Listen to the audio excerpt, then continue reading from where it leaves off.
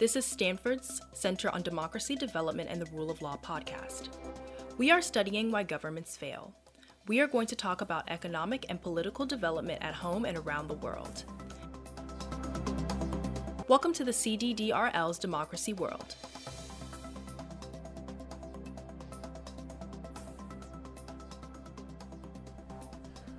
This is Francis Fukuyama, Mosbacher Director of Stanford Center on Democracy, Development, and the Rule of Law. This podcast concerns the relationship of identity and the end of history. Since this point has already come up in some of the social media commentary on my new book, Identity, The Demand for Dignity and the Politics of Resentment, I should address from the outset the relationship of this work to what I had written on the end of history. As someone said on social media, hard to believe that someone who proclaimed the end of history 25 years ago now gets to publish on identity as a driving factor in politics. The fact of the matter is that I have been writing about identity consistently over the years, beginning with my 1992 book. The title of that work was The End of History and the Last Man. My superficial critics did not bother to read the book, and in particular ignored the concluding chapters on the last man. The latter, of course, was a reference to Nietzsche's men without chests, that is, the docile, passionless individuals who emerged at the end of history. They had no chest because they had no pride, and that very passionlessness was what would drive a revolt against the modern world. The fundamental defect of our modern, prosperous, democratic world, I said back in 1992, was its failure to address the problem of thumos. Thumos is a Greek word usually translated into English as spiritedness, which Socrates discusses in Book 4 of the Republic. It is a part of the human personality that demands recognition of one's inner dignity and the seat of the emotions of pride, anger, and shame. Thumos, I argued, following G.W.F. Hegel, has been the primary driver of the entire human historical process. In my 1992 book, I distinguished between two manifestations of thumos, which I labeled isothumia and megalothumia.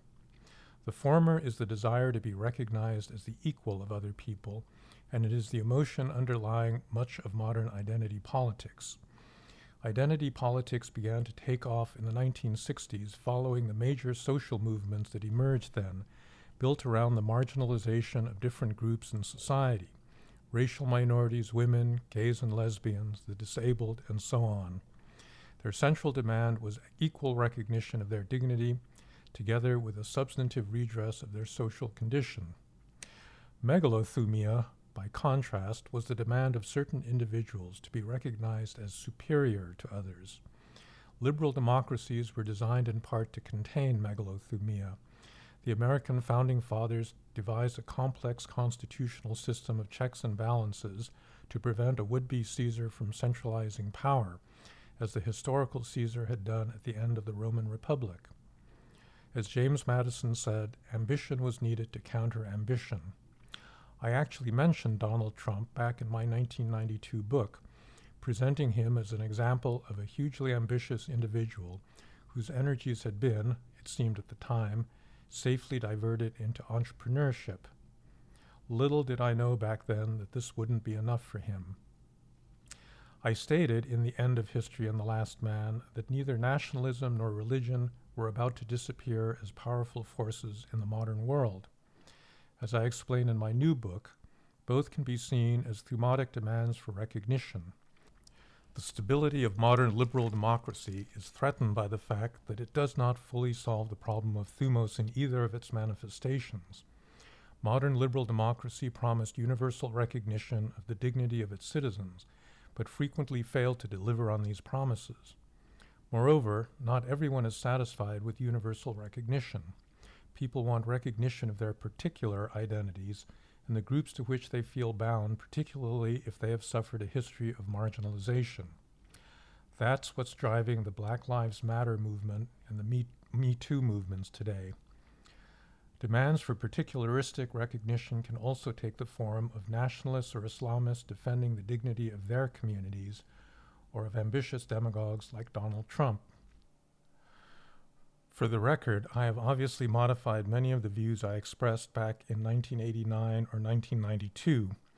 The End of History was written at the midpoint of what Samuel Huntington labeled the third wave of democratization. And for the past decade, we have clearly been in what my colleague Larry Diamond labels a democratic recession. I still believe that history is directional and progressive, and that the modernization process points to liberal democracy as its fullest embodiment. But getting there is harder than I believed in 1992, and the possibility of institutional decay is ever present. My 2 volumes, The Origins of Political Order and Political Order and Political Decay, should be seen as an effort to rewrite the end of history and the last man, based on what I now understand about global politics. I will provide a fuller account of this rethinking in a different podcast. Thank you. Thank you for listening. This podcast is produced by Stanford's Center on Democracy, Development, and the Rule of Law. Feel free to use it in the classrooms and for other educational purposes. Follow us on Twitter, Facebook, and Medium.